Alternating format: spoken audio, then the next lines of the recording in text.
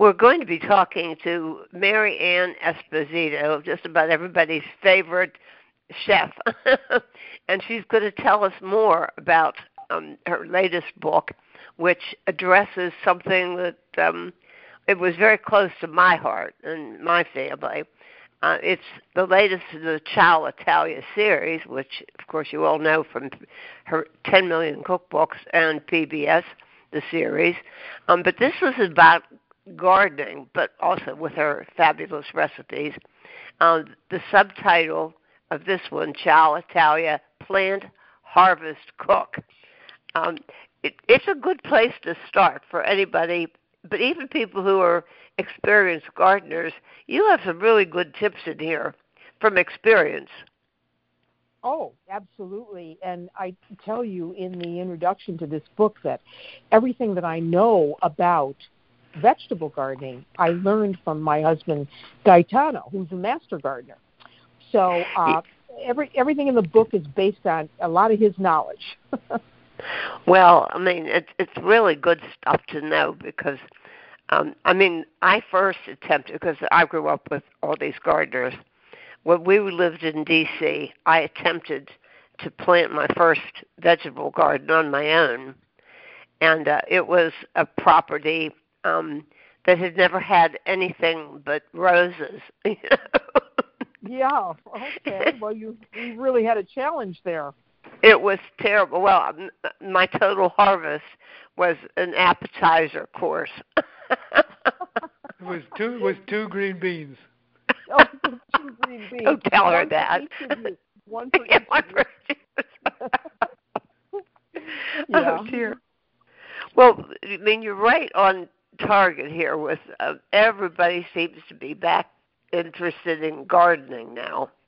I guess Yes. as a result of a new focus on what's healthy, what's fresh, and all the changes that came about during the pandemic. But it's not always as easy as people assume, or as I assumed when I stuck some seeds in the ground in D.C. Mm-hmm. Yeah. Well, this is why I tell you when you're thinking about starting a garden, the first thing you should be thinking about is make it small. Don't think too big. Exactly. Because that's a big mistake, especially if you're a first-time gardener. You want to be able to handle growing vegetables that are going to be successful for you. And if you bite off more than you can chew, it's probably going to be not such a satisfying experience. So I tell you, think small when you're going to start out. I think that's very, very wise advice because it could be overwhelming. I mean, you do point out in this book that it's not as easy as everybody thinks. It's a lot of hard work, and it takes a lot of planning. And you're fortunate to have a husband who knows about how to grow things. Yes. The thing is, Anne, that when I start to think about the process of gardening, from digging the dirt to planting the seedlings to putting them in the ground to watching them grow to harvesting them and cooking them, you couldn't put a price on these vegetables in terms of the amount of time. But the quality is what you're after.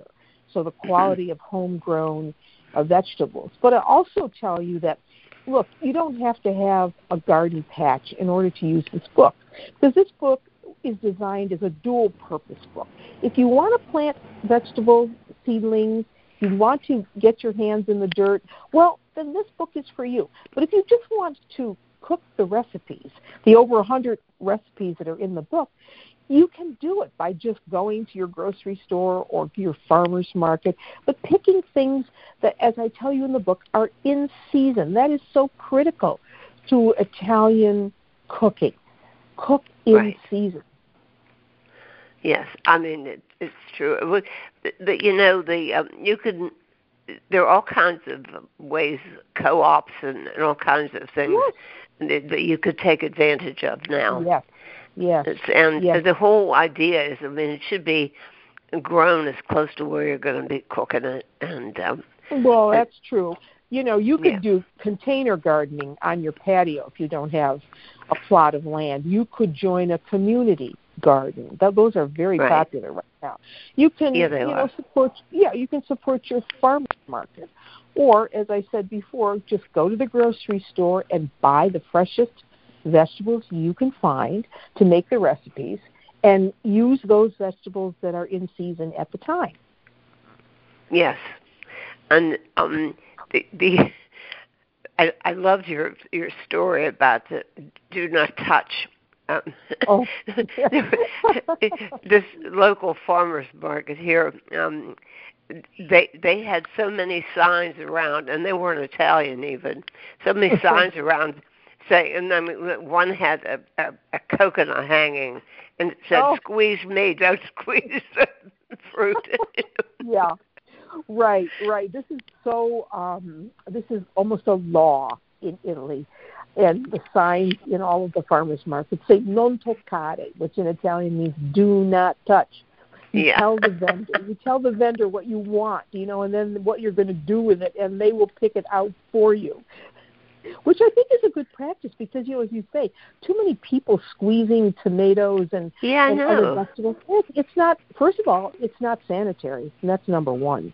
Number two, that ruins the vegetables, and number three, you could get some really sound advice from the vegetable vendor by asking, I'm going to make a casserole tonight, and I need some small zucchini, not large. I don't want ones that are very seedy and dry.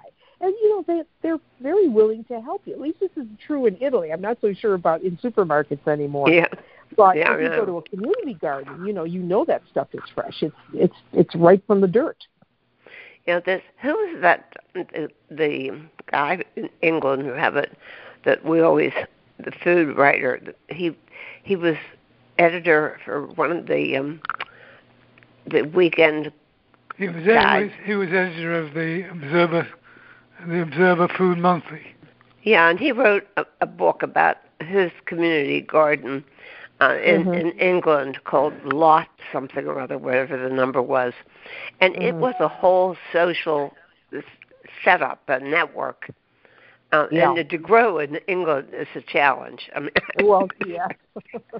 right. Oh, it's getting a little better because, it used to be that you wouldn't be able to ripen a tomato outside of a greenhouse. Now they're having heat waves. I'm not just saying that's good, but I'm just saying it's different. It's different. With climate change, yes, it's different. And that's one of the things that I don't specifically address climate change in the book, but what I do tell you is, grow those vegetables that are typical for your zone. So you need to, if you're going to be a gardener, go look at a gardening zone map and see where you live, and there will be a designated number that tells you the zone you're in. I live in Zone 5, which means that if I'm in New England, and so I have to be careful when I plant things, waiting till the last frost is over to plant lettuce, for instance. But if I lived in Georgia, I could plant lettuce at least 6 weeks. Envious, all the times envious about figs all year round. In South Carolina, our friends, they didn't know what gold they had. They didn't even like figs. And I was losing my mind. It was so... Well, I have a fig tree. I have 2 fig trees, but they're in pots. I need to bring them in. Do you cover them, bury them, or bring them in? No, I bring them in. They're in pots, and I put them in the garage, which does not freeze, and they just go dormant, and I don't do anything to them until the following spring when, again, it's not windy and it's not cold, and then we'll wheel them out again. And they're very prolific, very prolific. That's very Italian to have a fig tree. Oh, yeah. We had a neighbor, but he used to wrap his, really thoroughly wrap it. And I know people who bend them over and kind of bury them. And so on. I've heard that too. And I always wanted to have a real bay leaf tree, but I had bad experience with lemongrass because, of course, we'd put it out in the warmth and it would grow, and so every year it was bigger, having to bring it in. Yes, yes. So that was the problem. She killed I it. was surprised. She Go killed ahead. it, Marianne. I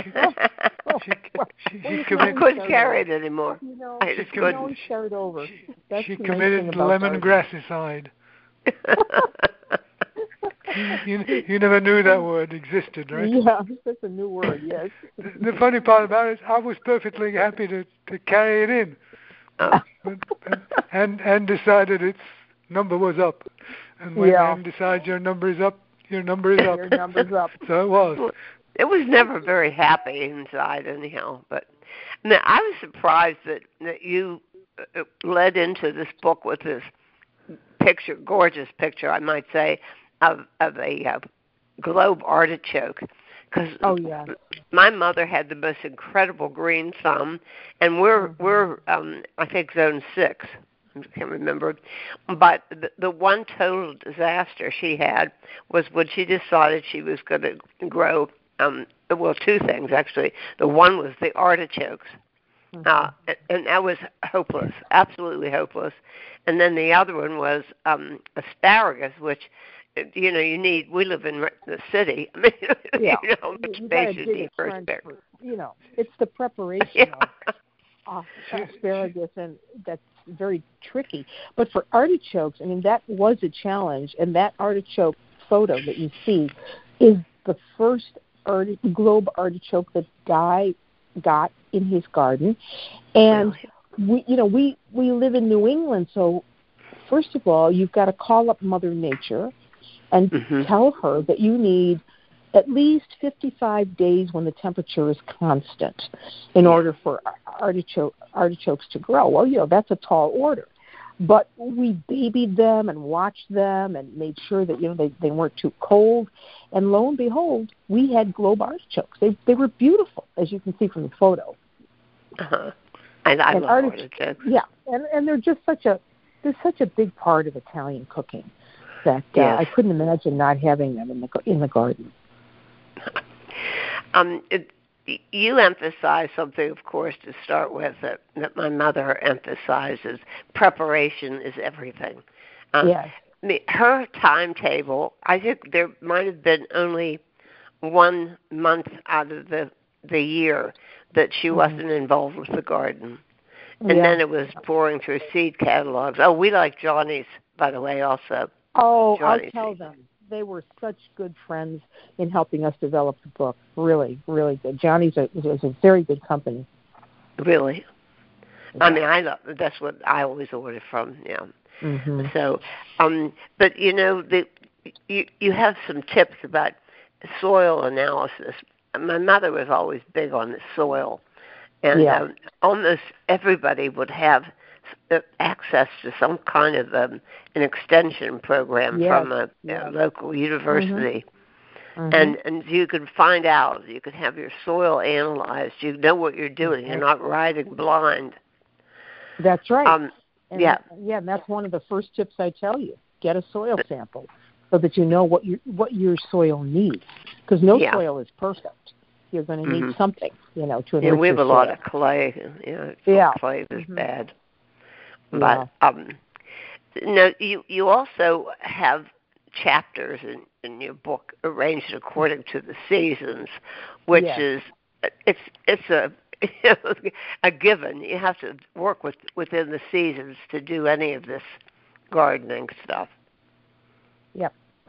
Well, what we do, and the first thing we do when in that chapter, preparation is everything, is that in January we are sitting down with a yellow legal pad of paper, and we are mapping out the garden for the coming year and where we are going to put our plants, our seedlings, because I don't think a lot of people realize this as first-time gardeners, that you really need to pay attention to where you plant your vegetables each year.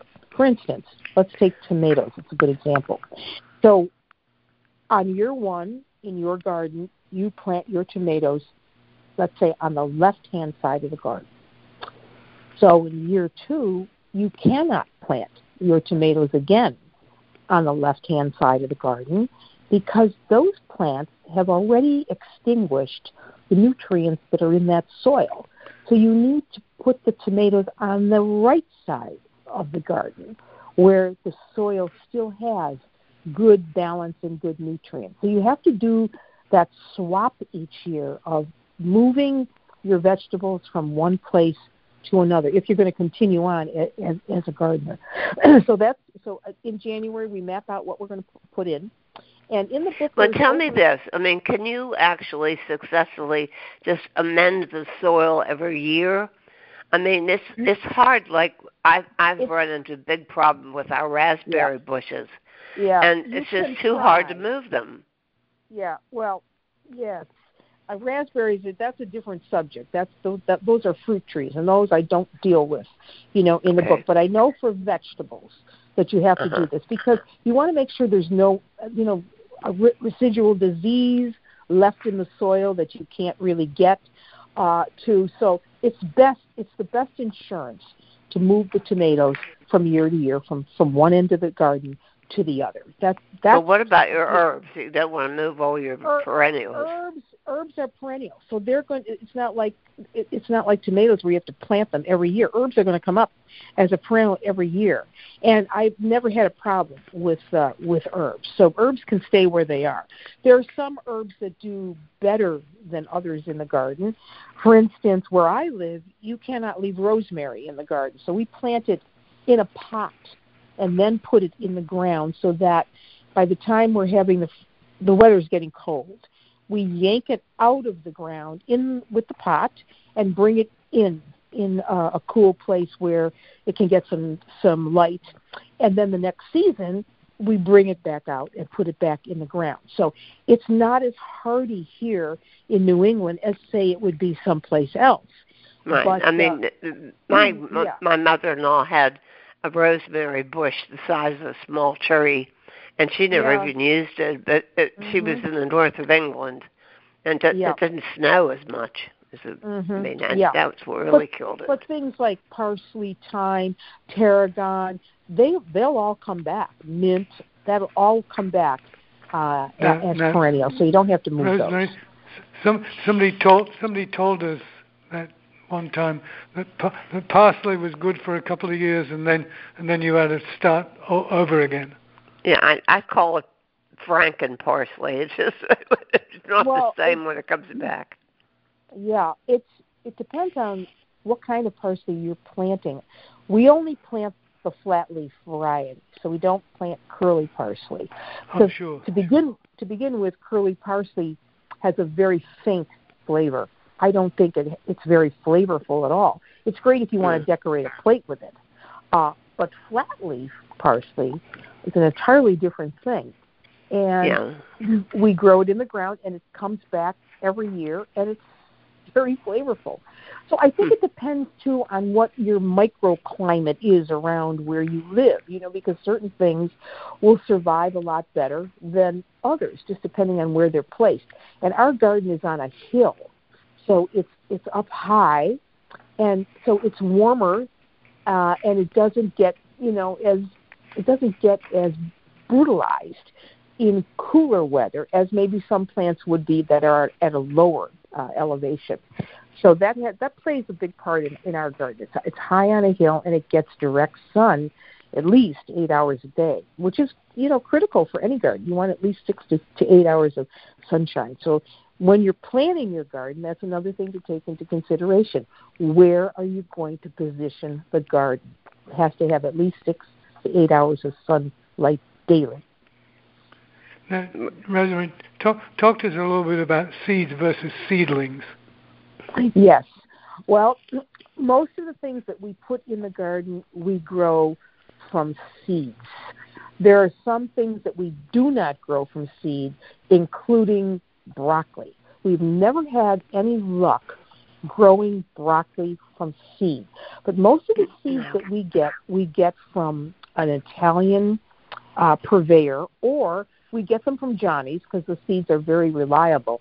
So I would say that start with seeds that are coming from a good, reliable source. American proven types of seeds. So look for that on the package where it says American proven, and you'll know that those seeds are going to germinate. That's interesting. Yeah. Yeah. Most of the things that we plant from seed include lettuce, lots of lettuce.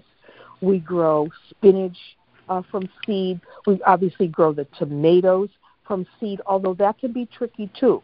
So, if you're a little leery about trying to grow tomatoes in the first place, go to your garden center, a trusted garden center, and get the tomato seedlings and start with the seedlings. So a seedling is an already sprouted seed that you now have to, before you put it in the ground, you have to harden off.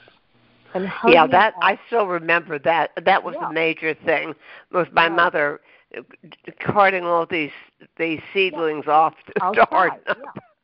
So you bring them outside so they can get used to those kinds of temperatures, and then you bring them in at night. You do this for a couple weeks before you know you're going to commit them to the ground. So that they have, they're sturdy and they're healthy, and they can take it when you put it, because it's a shock to them when you put them in the ground. Because the minute you put these seedlings in the ground, they're going to go limp. That's the first thing that happens. You put them in, and in an hour or so later, you're looking at them before you're starting to water them and fertilize them, and they've already drooped because it's a shock. It's a shock value. It's the shock of putting them in the ground. And one of the things that Guy taught me early on is when you put your seedlings in the ground, when you take them out of the little grow pot, at the base, you want to make sure that you kind of just open up the base.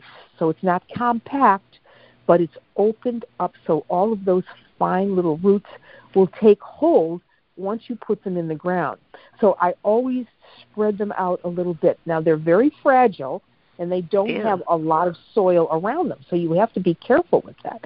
But it's better if you do try to just spread out those little the seedlings a little bit from the sprouting end, from the end of the pot. Yeah, when I'm planting seedlings, I sort of dig a hole for each plant, and then I use a kitchen spoon to spoon some fertilizer in the bottom of the hole. Yeah, that's right. And then I put the plant in. Yes, that's right. And it seems to work. But here's a funny thing I wanted to share with you, because it's really wonderful when you have a good surprise. Yes. Working with a garden like most people do, like I do, for example. The sad part about it is you get very few surprises, and most of them are not very good surprises. well, that's gardening, and it goes with the territory, so to speak. You got to take the good days with the bad days, and there are going to be frustrating bad days. But what happened a couple of years ago, and I still am not sure what the plant was, but it was something like Swiss chard, and for some reason I chose to plant it with seeds.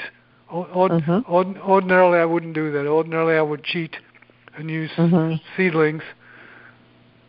And these seeds never emerged. Oh, they emerged 2 years later. They all came up.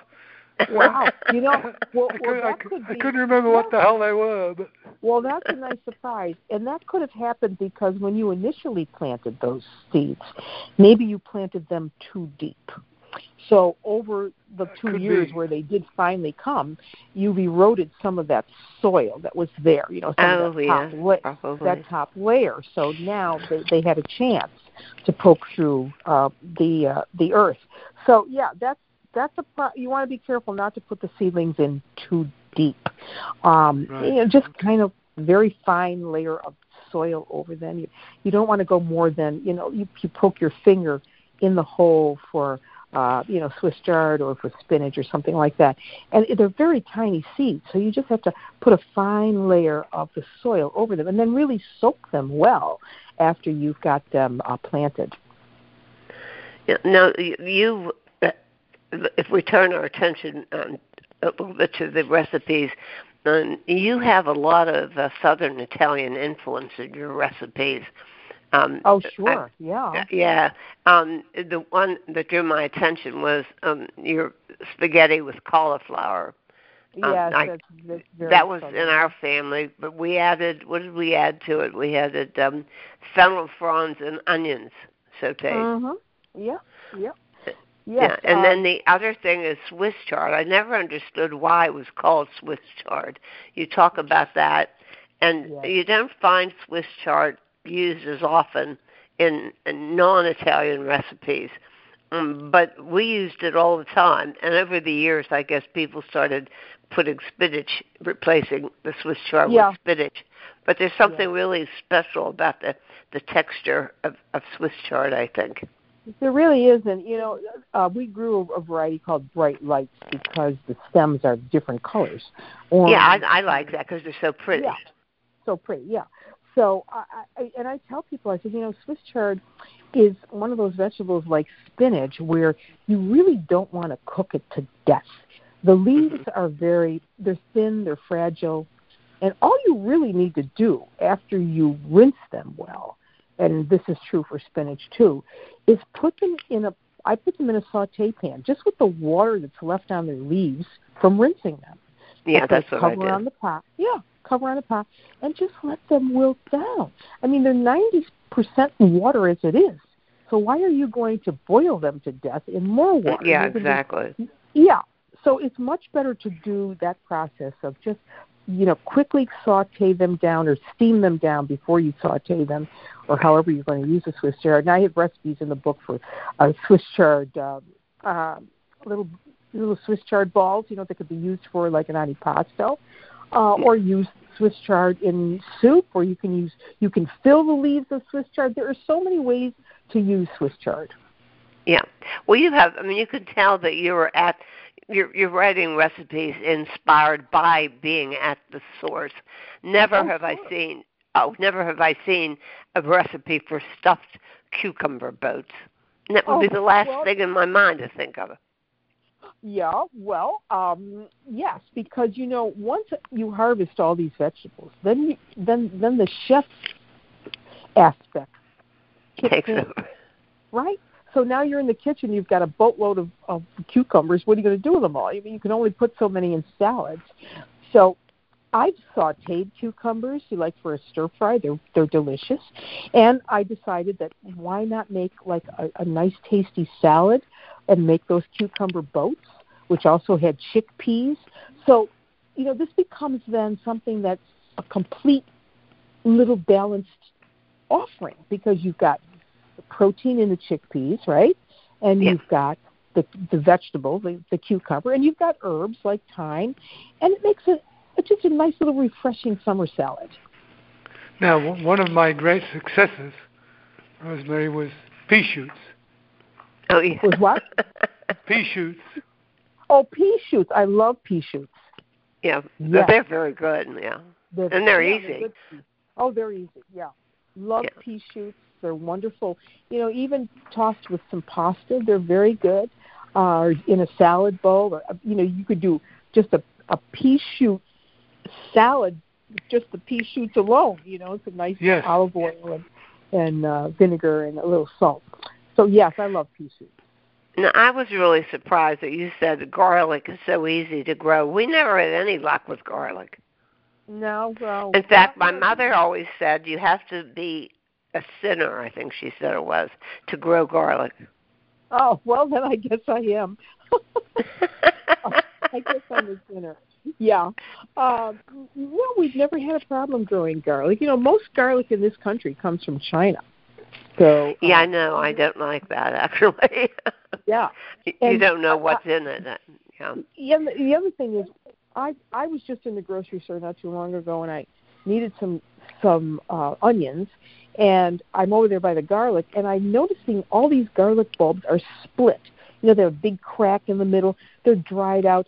I mean, this should not be. We should not be accepting this kind of thing as consumers. Right. I liked your recipe for spaghetti with garlic, olive oil, and walnuts, and this is the kind of simplicity that I think has put Italian cuisine on the map in a big way. It's easy, it's healthy, it's fresh tasting, and it's flavorful.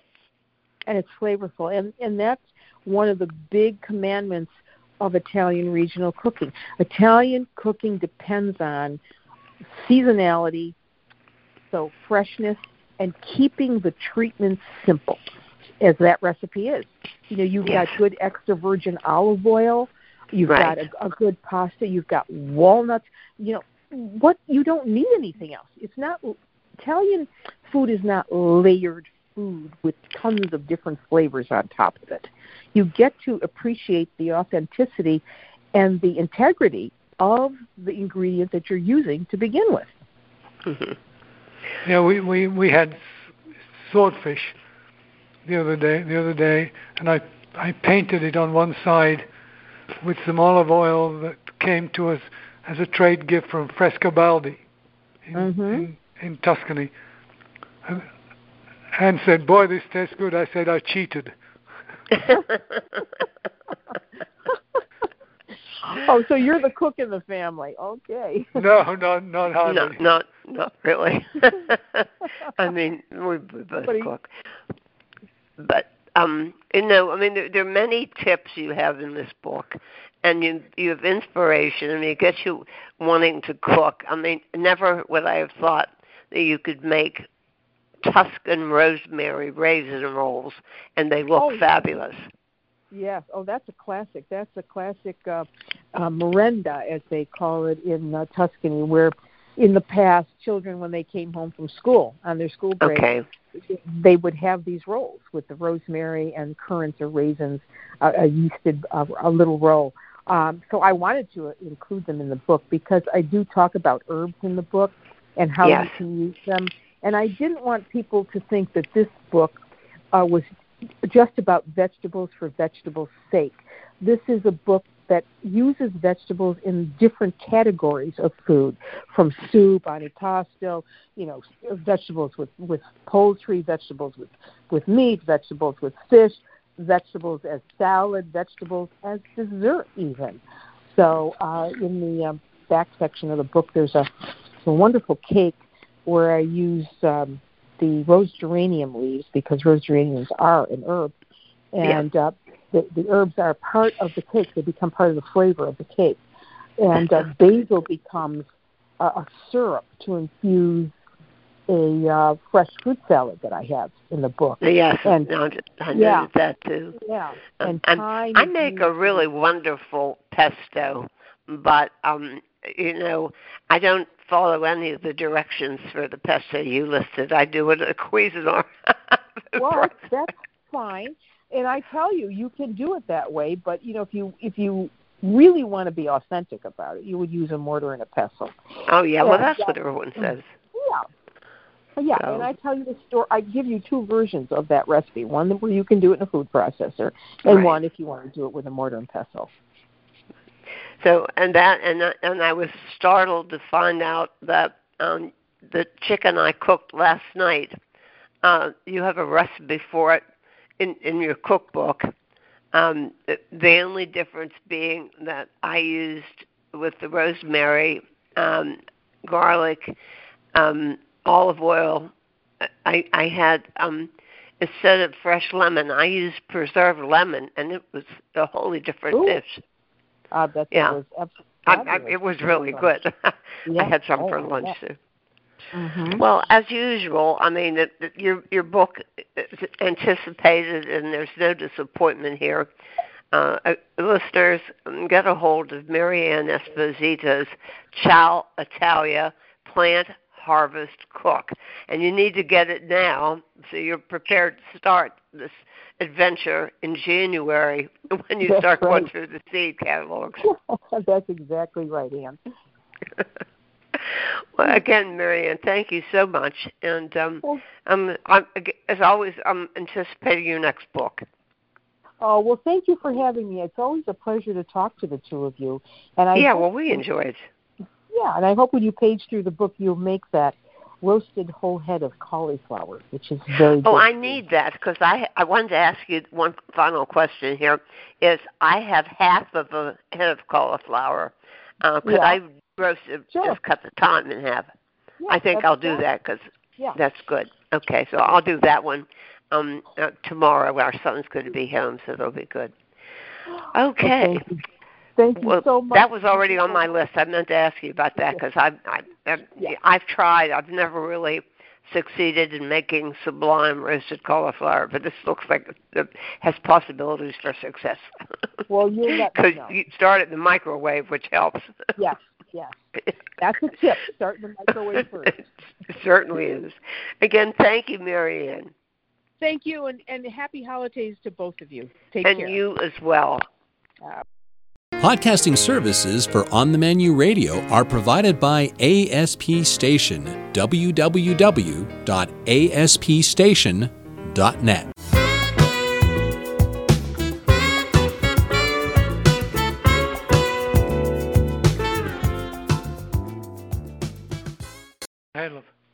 The highlight always is talking to our friend Ori Zohar of Burlap and Barrel. Listen, listeners, you really need to get on this newsletter that comes out of Burlap and Barrel because there's something new that these people are doing every single week. I don't know how you keep up with it, Ori. But today I thought we'd talk about, let's get real basic.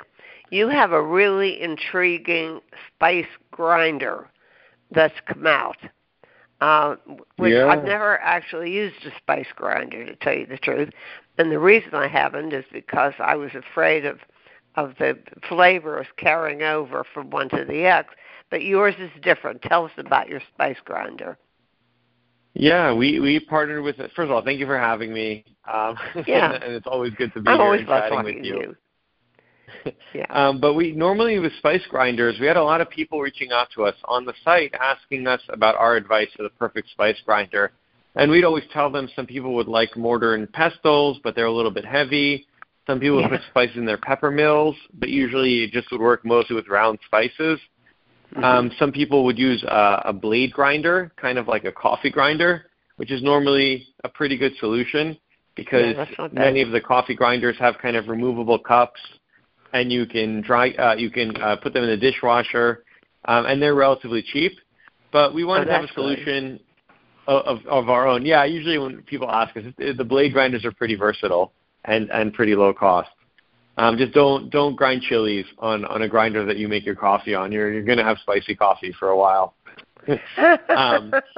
But we worked with a company called Finamill, and we tried a lot of different grinders, and this one was our favorite because it's a battery-powered grinder, so you can grind spices with only one hand, because we've all been there when you're trying to kind of manipulate, a piece of fish or vegetables or whatever, but if you have to use both hands to grind, then that can be really difficult.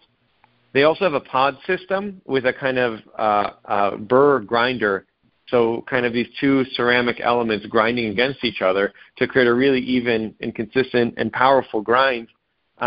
But the biggest thing with it is that instead of it being a grinder that can only hold one spice, it has a little capsule system. So you kind of fill these capsules with whatever spice you want, or even a spice blend if you want of whole spices. You snap the capsule into the grinder, and then you press the button and it starts grinding. And our kit comes with 2 capsules, so you can kind of have multiple things with one grinder and swap it out really easily. That sounds fabulous. Yeah. And you get them off your website? We get them off our website, and it won 2 Red Dot Awards, which is really a prestigious design award because it really is a creative design. And then 2 is it actually just got on the list of Oprah's favorite things for this year, because why wouldn't it be one of Oprah's favorite things? Yeah, that's going to sell. So we probably won't have any of those left for me to try if Oprah says it's so great. If Oprah says so. And we got them to do it in a custom kind of package for us, where we kind of wrote a bunch of spice recipes and kind of what it can grind on the packaging. We got it in a custom burgundy color to match all the other Burlap and Barrel jars, and we got them to just include batteries so that you can kind of use it straight out of the box. Wonderful. It sounds heavenly. Good. Pull me down to those. You better get one of those, huh? Yeah, I'm one of those. Now, are there any really wild new spices that I've not tried? Because you seem to come up with all kinds of new ones all the time. Well, we always are trying to have fun, new, and interesting things. And just I think maybe two things that I just will talk to you about. This year, for the first time, we introduced our origin blends. And so our philosophy, we're a public benefit corporation, we're a social enterprise, and our mission is to work with smallholder farmers and connect them to high-value markets, kind of leave more money with them instead of with all these intermediaries. So we were bringing single spices in from all over the world, but what we saw, some of our farmers were actually blending the spices into like the iconic blends that you know and love. So we said, okay, that's another way to kind of add even more value is why would we be making blends, grinding and blending spices in the U.S.? We'll just work with our partner farmers to do it according to their own traditional blends. So great. We started with a single origin za'atar. So that's the za'atar, the herb itself, which is kind of a hyssop thyme herb with the sumac and the sesame, which is a classic Middle Eastern spice. And we brought it in from a co-op of farmers in Palestine. Wasn't that on your list? The list I was making. Yeah, we use a lot of za'atar. And then we use a lot of so you're going to love this one. Okay. It's the best that I've ever had. Oh, and then we brought in herbs yours de Provence. Is wonderful. Yeah. I appreciate that. Yeah, I'll go to bat for that one. Yeah. Okay. You email me afterwards and we'll figure it out. The whole list. Okay. The other interesting one was the herbs de Provence, because it turns out that none of the herbs de Provence are actually made in Provence, but ours is. Tell me so about we worked that. with some Why? farmers there. Why is that? I think that often what people do is most spice stores, you're getting spices that were kind of blended away from the origin. So if it's a local spice store and they do their own blending, they'll just get all the ingredients and blend it to some formula, to some kind of recipe that they have. Or sometimes it gets blended in massive quantities after it arrives in the U.S. But really, there's not a lot of spice blending done at origin. It's often kind of done much later in the process. So you really lose out on both the flavors and the kind of terroir of those spices, because it's almost never spices from that origin. And two is it's based on a recipe that somebody else made, usually for like an American audience. So you lose on some of the story and some of the history of it. So even just one example of that with the herbs de Provence is that all the herbs de Provence blends in the U.S., at least most of them that I've come across, have lavender in them. And when we talk to our partner farmers, they're like, listen, lavender grows in Provence, but not in this area, and we would never put it in our herbs de Provence. They thought it was insanity. And so it's been a little bit divisive with some of our customers, but we have to go by our farmer's word, and our herbs de Provence don't have lavender in them. Yeah, I think I always had lavender in my herbs de Provence. Yeah, it was completely a foreign idea to them, which is just funny. Yeah, how funny is that? No, you've worked always with your growers, your producers, but you're following, which I think is a really good current trend, and that is collaborations with other companies and individuals. And you always have some new ones coming out with that. Tell us about those. Yeah, so we found early on like that there's so many food companies that we admire, and there's so many food entrepreneurs that we also admire and would love to find any way to work with. And even early on in our business, Rancho Gordo, who we really look up to. I love him. Steve put us in one of his Bean Club boxes, and it was the biggest order we'd ever had. And all of a sudden, all these people that are buying a subscription to beans were finding out about our spices, and that really was meaningful for our business. So we want to do the same with other businesses. So we've had a really nice and successful kind of. We brought in a jollof rice, a kind of spice blend from a woman named Abena, who runs a spice company called Pak Spice, but it's kind of a classic kind of African rice dish with tomato powder and peppers and all kinds of wonderful savory things.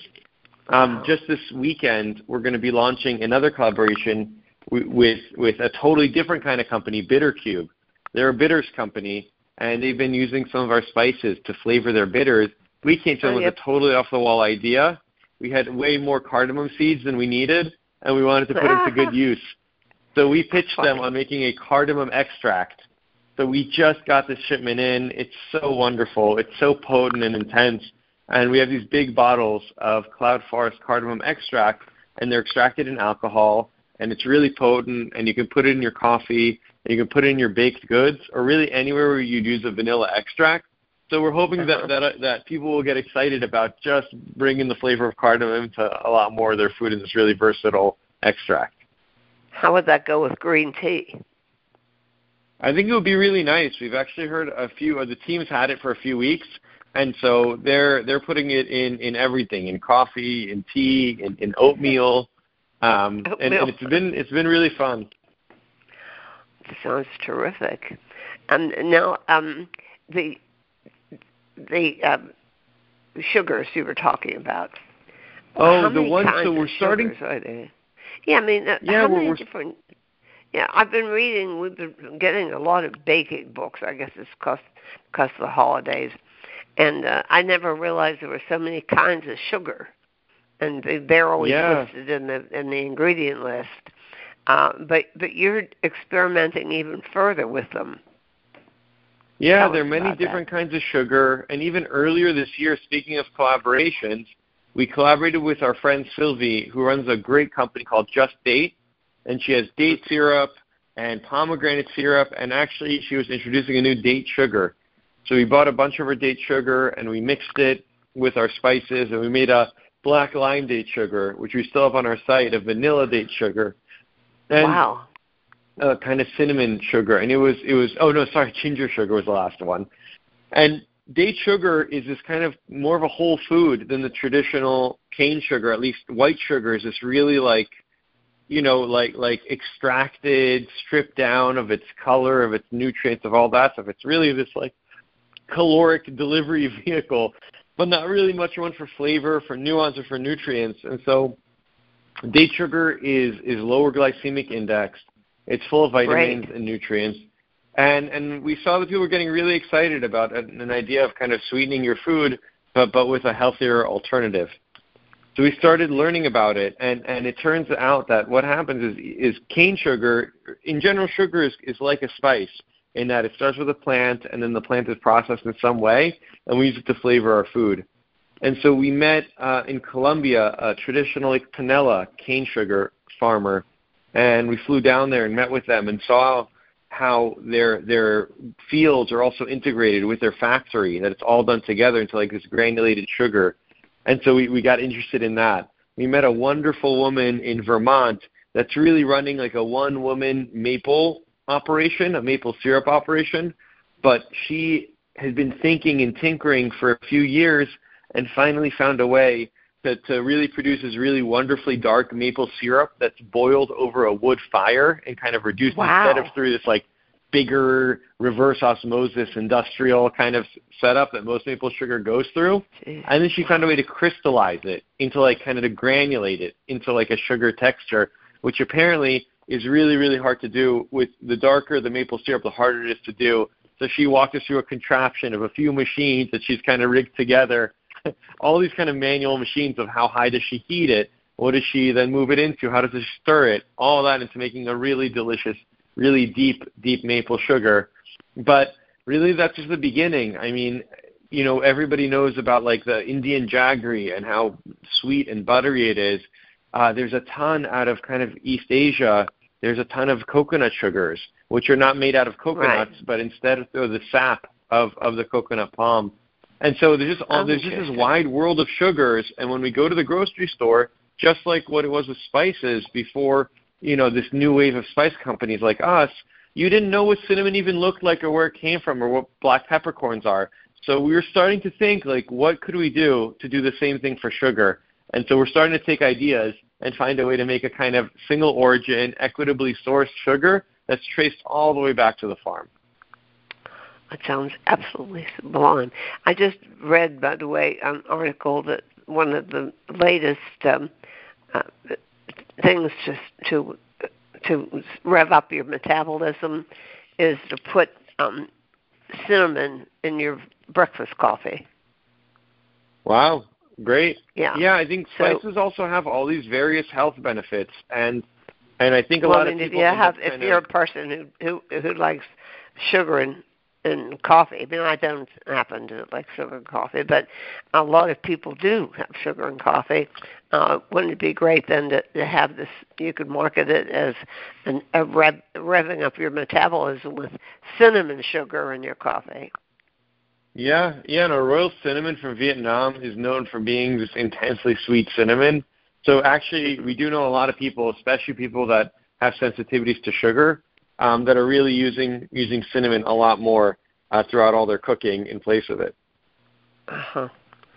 Well, I love cinnamon. I remember reading somebody's cookbook, and she always, I think it must have been from the Middle East, because she always put cinnamon in her salad dressing, her oil and vinegar dressing. Wow. And I started doing that. I mean, it doesn't make it sweet. It makes it just more intense. It sharpens the flavor of your dressing. So that makes a lot of sense. Yeah. Yeah. Often when I find that my kind of dishes are a little too one note, I try to look at adding a little bit of sweetness. And actually, I also really like using allspice for that. In general, across Palestinian cuisine, allspice is used in a number of different kind of savory applications, whether it's in like beef kebabs or in chicken rubs. And we actually have a spice blend with a kind of Palestinian American chef Reem from the Bay Area in San Francisco. And so she made a Baharat seasoning with us, and that one is actually quite allspice heavy. And I always shy away from using kind of sweeter spices in savory dishes, but I think you're missing out on it. And actually Thanksgiving is a great time to kind of play around with some of these sweeter spices, cloves and allspice and ginger, and cinnamon and all that in savory applications, because it really, people think it'll overpower, but it really just kind of balances it out in a really nice way. Yeah. Now, you have all of these things on two things. One, your website. Let's go over that again for everybody to go on. It's our website is, that's right, Burlap and Barrel, BURLAPANDBARREL.com. And we now have over 80 spices there. Yeah, I don't know how to spell the name anymore. But we have a lot of spice on there. We recently added these like really cute reusable printed gift bags that just make a nice thing. I've been using them as produce bags and as toiletry bags and all that stuff as I've been traveling. But we're just ready for the holidays, I hope, this year. Every year we we work all year, and then November rolls around and we cross our fingers and hope that the work that we did was what needed to be done. Yeah, now you can order different themes for your basic spice gift box, right? Yeah, that's right. You can order whatever you want in our spices, and they'll all compact really beautifully. But we also have a build your own like gift set where you can just choose any 6, 9, 12 spices. It'll come with a discount. It'll come with free shipping, and it'll come kind of ready to be gifted. That seems great. I mean, the whole market has heated up in spices, but so has the number of spice companies. I was a little curious about how this affected local producers when there's people knocking on their door. Yeah, I was thinking about this too, and I just for fun looked up McCormick's revenue, and it's $4 billion a year. So it's we're still all like everybody all together, all the kind of new wave of spice companies that's equitably sourcing and working directly with farmers and all that stuff that we're really proud of. I think we're all taking over more of the grocery aisle. There's still a long way to go, and talking about spices and how to cook with them and where they come from and why that even matters, like we're doing here, is so important. But the people that care is still a pretty small percentage of people. So I think that there's also strength in numbers, where hopefully the more companies, because right now no one company can kind of fill out a full spice shelf, you know. If you go to like one of the fancy grocery stores, or even you just see like there's so many spices and formats and sizes and all that. But I think maybe together, all the spice companies that are kind of preaching the same gospel we'll be able to kind of start taking over the spice aisle. And then when you're looking for spices, you'll have a few different choices, all of which are great. So I think it's really nice. But the farmers have all been growing with us, and they're happy, and we plan with them 6 months, a year ahead of time.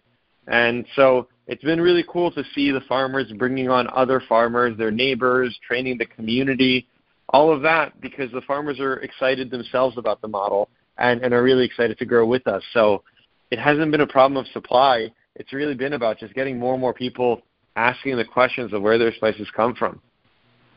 Right, and the thing that I'm having a lot of trouble with is figuring out the blends, really. There seems to be, and they seem to have these generic names like the Mediterranean blend. What does that mean?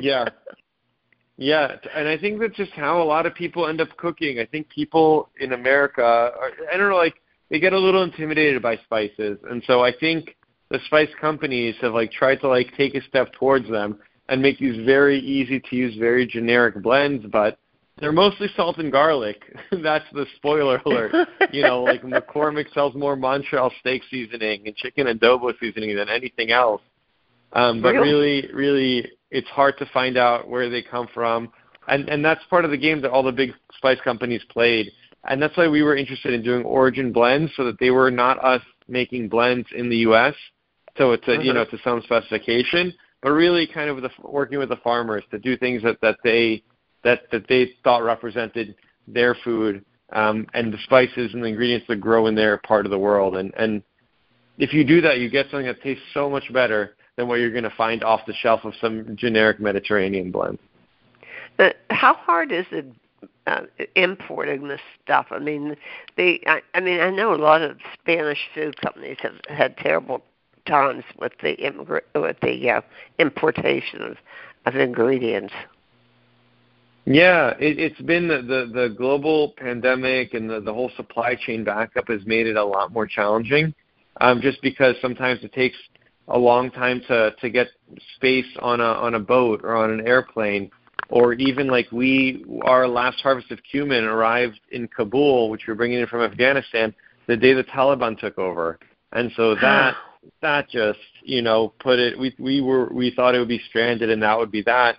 But after a few months, when things quieted down a little bit, we were able to get it trucked through Uzbekistan and on a plane into the U.S. And so the whole turbulence of the world. We are totally dependent on your wild mountain cumin. Well, that's really good to hear, and we really I think that farmers, it grows wild, and the foragers are up in northern Afghanistan, and we wanted to be able to just get them paid, even if we didn't know, before the banks shut down. And even now we've had to be really creative with the ways that we can get money back to the farmers and back to the foragers. And so it's really hard, but the U.S. doesn't regulate spices that don't grow domestically, so they care about chilies and garlic and things like that. But spices, for the most part, grow in tropical and subtropical climates, and we don't have a big domestic spice production. So they oversee spices from a food safety perspective, but there isn't a lot of local competition, let's say, for cinnamon, or for even turmeric farming and things like that. So it's been an interesting thing to navigate. Often it's this kind of global supply chain craziness that we've been really trying to make sure that we can get the farmers paid, that product doesn't spoil on the vine or in the fields, and that we're able to keep things moving without them getting stuck in some corner of the world. But that's been our specialty. That's what we do as a company is, we're a spice company, but that means that we know how to get spices now we're importing from 23 countries into the U.S. And so we've been able to kind of get creative about how we move things and still keep all these wonderful spices in stock. Well, now, is the U.S. the biggest non-native market for spices that are they're grown in other areas? I mean, are we the biggest market for Afghanistan? The saffron is so fabulous from Afghanistan. Yeah, you're right. We bring in our saffron from Afghanistan, which is an interesting story because a lot of the saffron farming in Afghanistan is a result of the government trying to convince opium producers to stop growing poppy seeds and start transitioning to something that was equally high value but very legal. But 90% of the world's saffron comes out of Iran, and some meaningful percent of it gets kind of rebranded as Spanish saffron or packed in Spain or something like that. Oh, really? In the way, just because you can sell it for a lot more money. But the U.S. is a big spice consumer, but India is both a way bigger spice producer and a way bigger spice consumer. So they're bringing stuff in from all over the world, but also many, many spices are native to India. And so they have a very, very healthy industry of what they're producing. Right. Well, it's a fascinating world, and I don't know how you keep up with all the stuff going on now. I mean, there must be a gazillion spices that you don't even know about, right? Yeah, and that gets us excited. It's really fun to be able to introduce somebody to a spice they never knew existed. So many people that are kind of outside of West African cuisine and kind of culture don't know about Iru.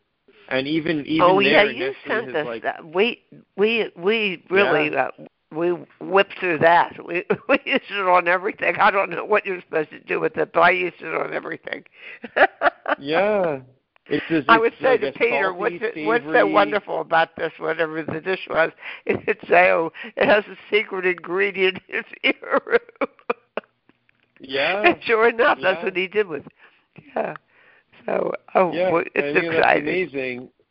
No, but that's how much fun is it to find an ingredient that maybe you didn't know existed before, and all of a sudden you blow through a jar of it. And Iru is definitely one of those great surprises.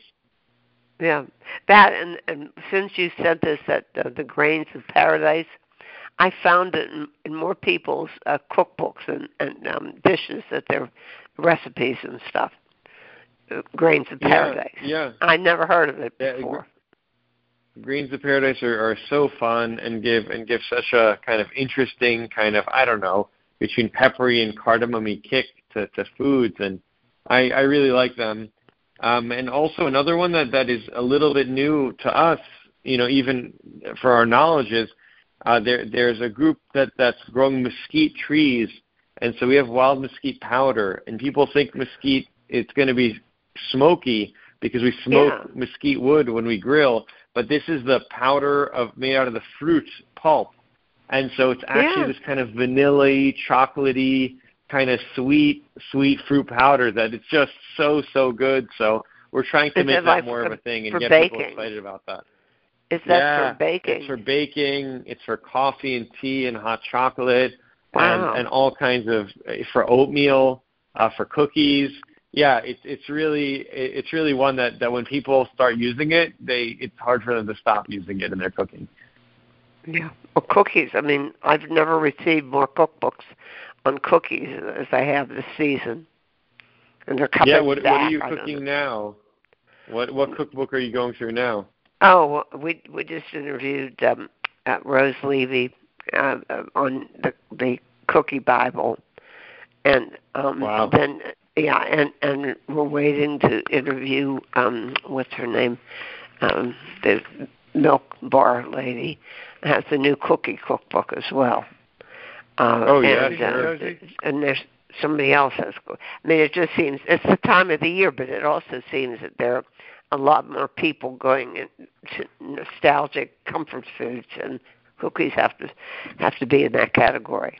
And you can get your fix without having it's compatible with the nutritious consciousness, the nutrition consciousness. So I don't know. I think that's how I analyze it. Who knows? Quick sounds thing, like you're going to be eating very well. I guess. But people go on your website, which is burlap and spelled out barrel1l.com, and you can order right off the website, right? Yeah, that's exactly right. And we also recently crossed 7,500 five-star reviews. So you can also read and see photos of other people's, and we have, what they're making with it. We have great recipes. It's really, we're really trying to make it easy for you to like find the right spice for you and pick the ones. But if not, email us. We have a really cool team of great bakers and cooks and butchers and all that, and they're just dying to talk to you about spices and help you find the right ones. So we really take this like kind of customer support thing seriously and really, really want people to talk to us. Well, as usual, I love talking to you, Ori. You're welcome back. And Ori comes, listeners, about every other month and gives us the new lowdown and what's happening in the world of spices. Thank you, as usual, Ori, for talking to us. Yeah, great to talk to you. I hope we don't talk before the New Year. Have a happy New Year, and I hope everybody, this is the Super Bowl of cooking, so I hope everybody is fully stocked and ready to go. Good. If only it would stop raining. Yeah. Okay, all right. As usual, thank you. And hello to Ethan for us. Okay, will do. I'll send you regards.